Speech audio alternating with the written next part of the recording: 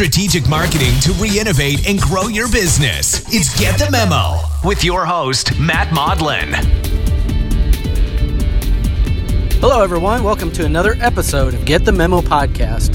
This is episode number 27. If you've been listening to even just a few of these, you probably have begun to recognize that a lot of the topics that I like to speak about are influenced by conversations that I have with people the previous week. And this one is really no different.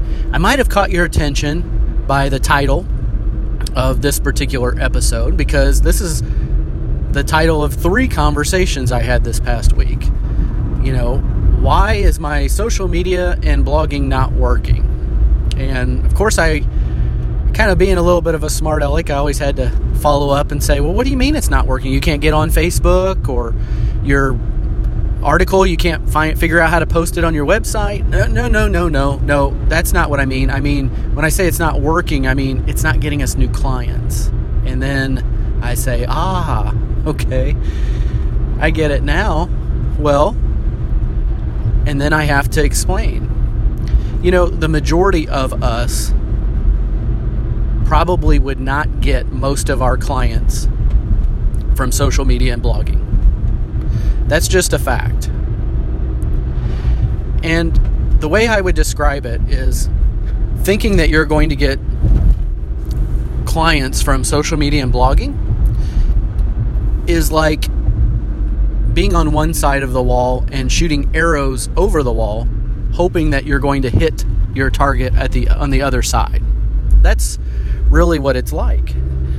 Because in my mind, social media and blogging, that's not the purpose of those tools necessarily.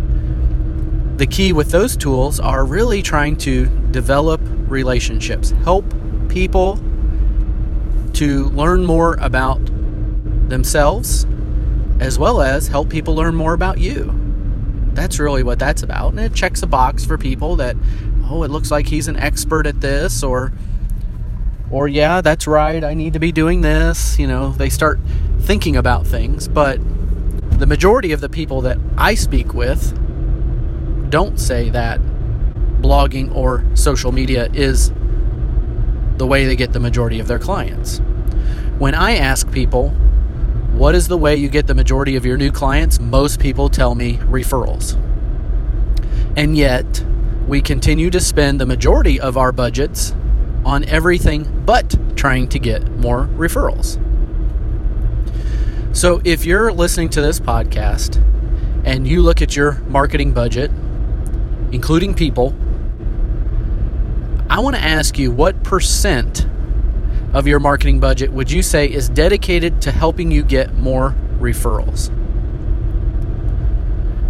Think about the time that you invest in direct mail, in your website, in social media, in email marketing, in blog writing, white papers, you name it. What percent of that is dedicated towards referrals? Because referrals are probably where you get the majority of your business. So there's a ton of things that you could be doing to help you get more referrals. And I want you to spend some time this week thinking a little bit more about that. Today, I want to give you just one quick tip to help you get more referrals. And that is looking at your existing clients. One of the conversations that I had this week on this topic, I asked the person, how many clients do you have currently? And she said she had over 300 clients. And so I explained, I said, you've got to think about it in this way. You've got 300 people who have enough trust in you and enough confidence in what you're doing that they're willing to give you money. And it sounds like they've been willing to give you money for quite some time.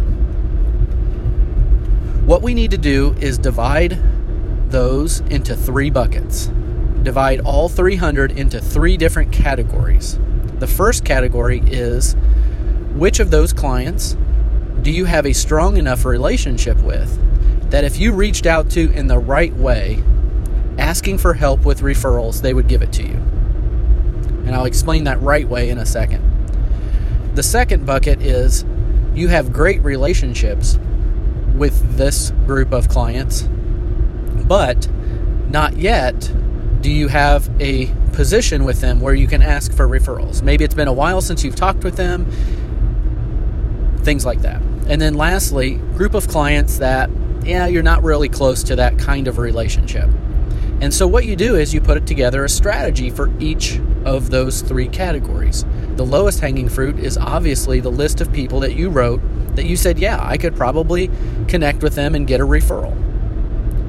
So what you do is you reach out to them, and there's a variety of ways to reach out to them. Email, phone call, note cards, asking them for coffee. There's so many different ways to do it, but how you do it is real simple. You just say to them, look, we've been working together for a long time, and I can't tell you how much I appreciate your business. And people like you are who I like to help. And I'm looking to help more people like you. And I was wondering if you knew of other people that I could talk to see if I could potentially be a good fit for them as well. Or if you potentially know someone who may know other people, I'd love an introduction to them as well. So how long would it take you to put together a message like that and send it? By email, by a note card, by a phone call. It would take you just maybe a couple of minutes.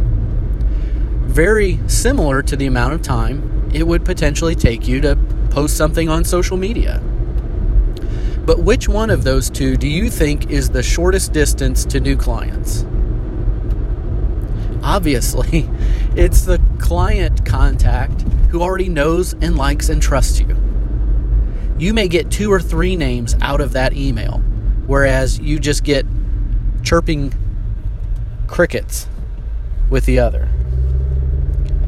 Think about these kinds of things in the strategic way. Now, the second bucket, group of people that you probably have a good relationship with, but you're not yet in a position you're comfortable sending an email like that or calling them or asking for coffee like that. Develop a strategy around them. That might mean finding ways to creatively reach out to them, offer them something. That could be sending them happy birthday cards. That could be offering to make an introduction for them.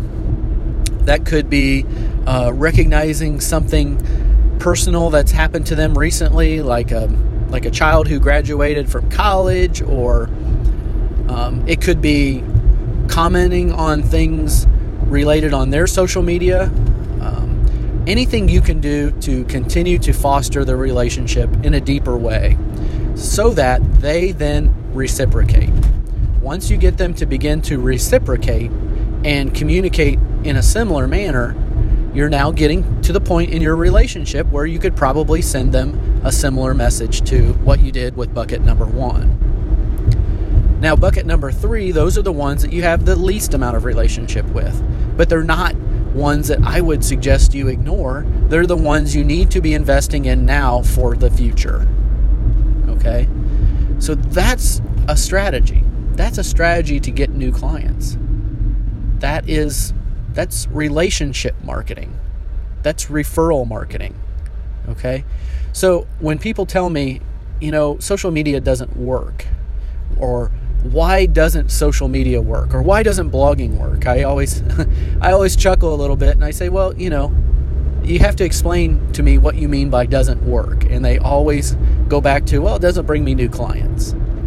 And so you really have to think, and don't give in to the pressure of what you see your competition doing, but you have to be strategic for you, for your business, and think, where is it that I always get most of my clients, and am I doing everything I can do to invest in that?